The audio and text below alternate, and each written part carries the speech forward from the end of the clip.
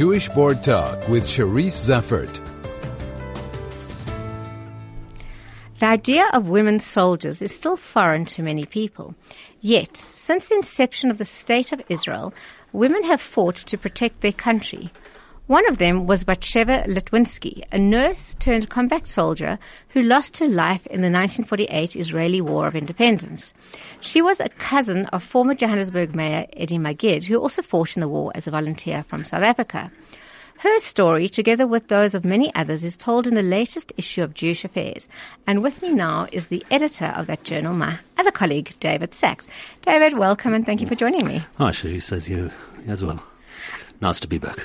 David, so we have the story of the young, I think she was 19 years old, she was a nurse, and she went to her cousin's absolute dismay, and at that time I imagine a very foreign concept of a woman going to war.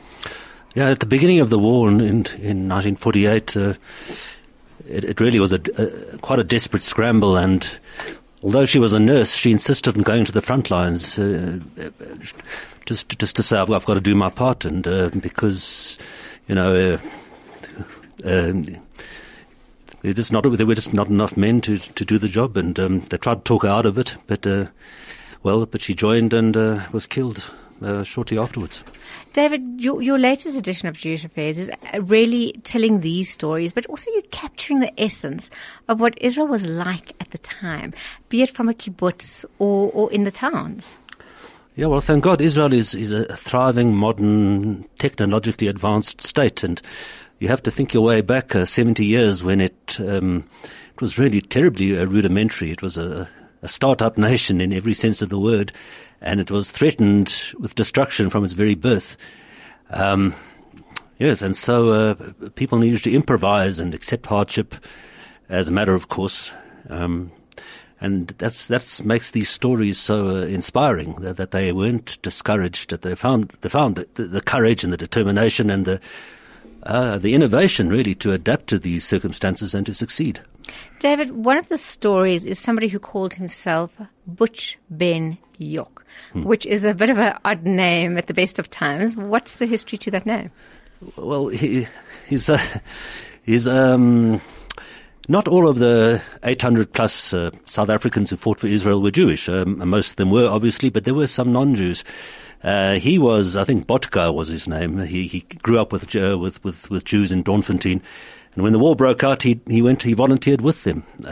There came a time when all the Jewish soldiers were required to take Hebrew names, and eventually he was persuaded, or he decided to take the name Butch Ben Yok, and he bore it proudly to the end of his days.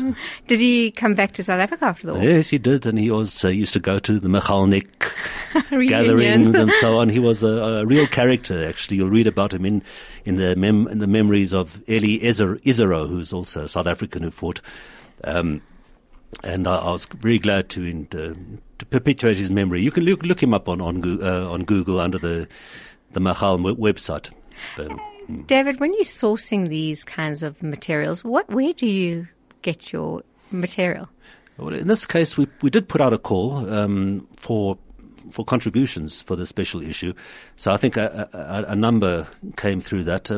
Others were just providential. You know, they just happened to come forward when we really needed them. And you also talk about the kibbutz in those days. Well, I mean, it hadn't. Yeah, well, one of the stories is about somebody who didn't all go into the army. She came onto a kibbutz with a number of South Africans. 1940, during the war, in fact, they could hear the cannon and the bombs from afar, and went on to one of these very at that stage primitive kibbutzim, and she stayed there for 18 months, helping to build it and establish it. And that's also a fascinating story. It's a piece of oral history that really captures the excitement and the idealism of those times. And you yourself interviewed some of those that participated. What was it like?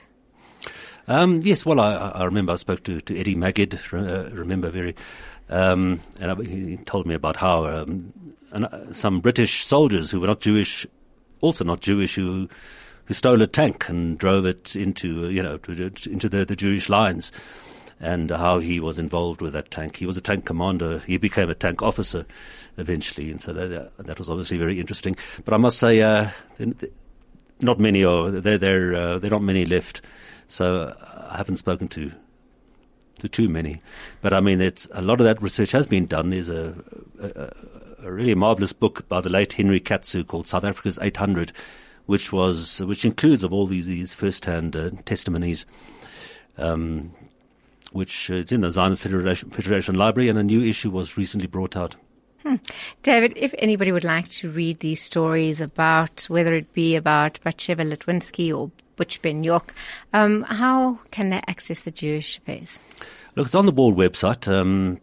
What is it again? SHJBD. .org. Yes. Yeah. Just simply shjbd.org. Just go to the menu, go down to publications, and you'll find not just the latest issue of Jewish Affairs, which you can download, but all the issues going back 10 years.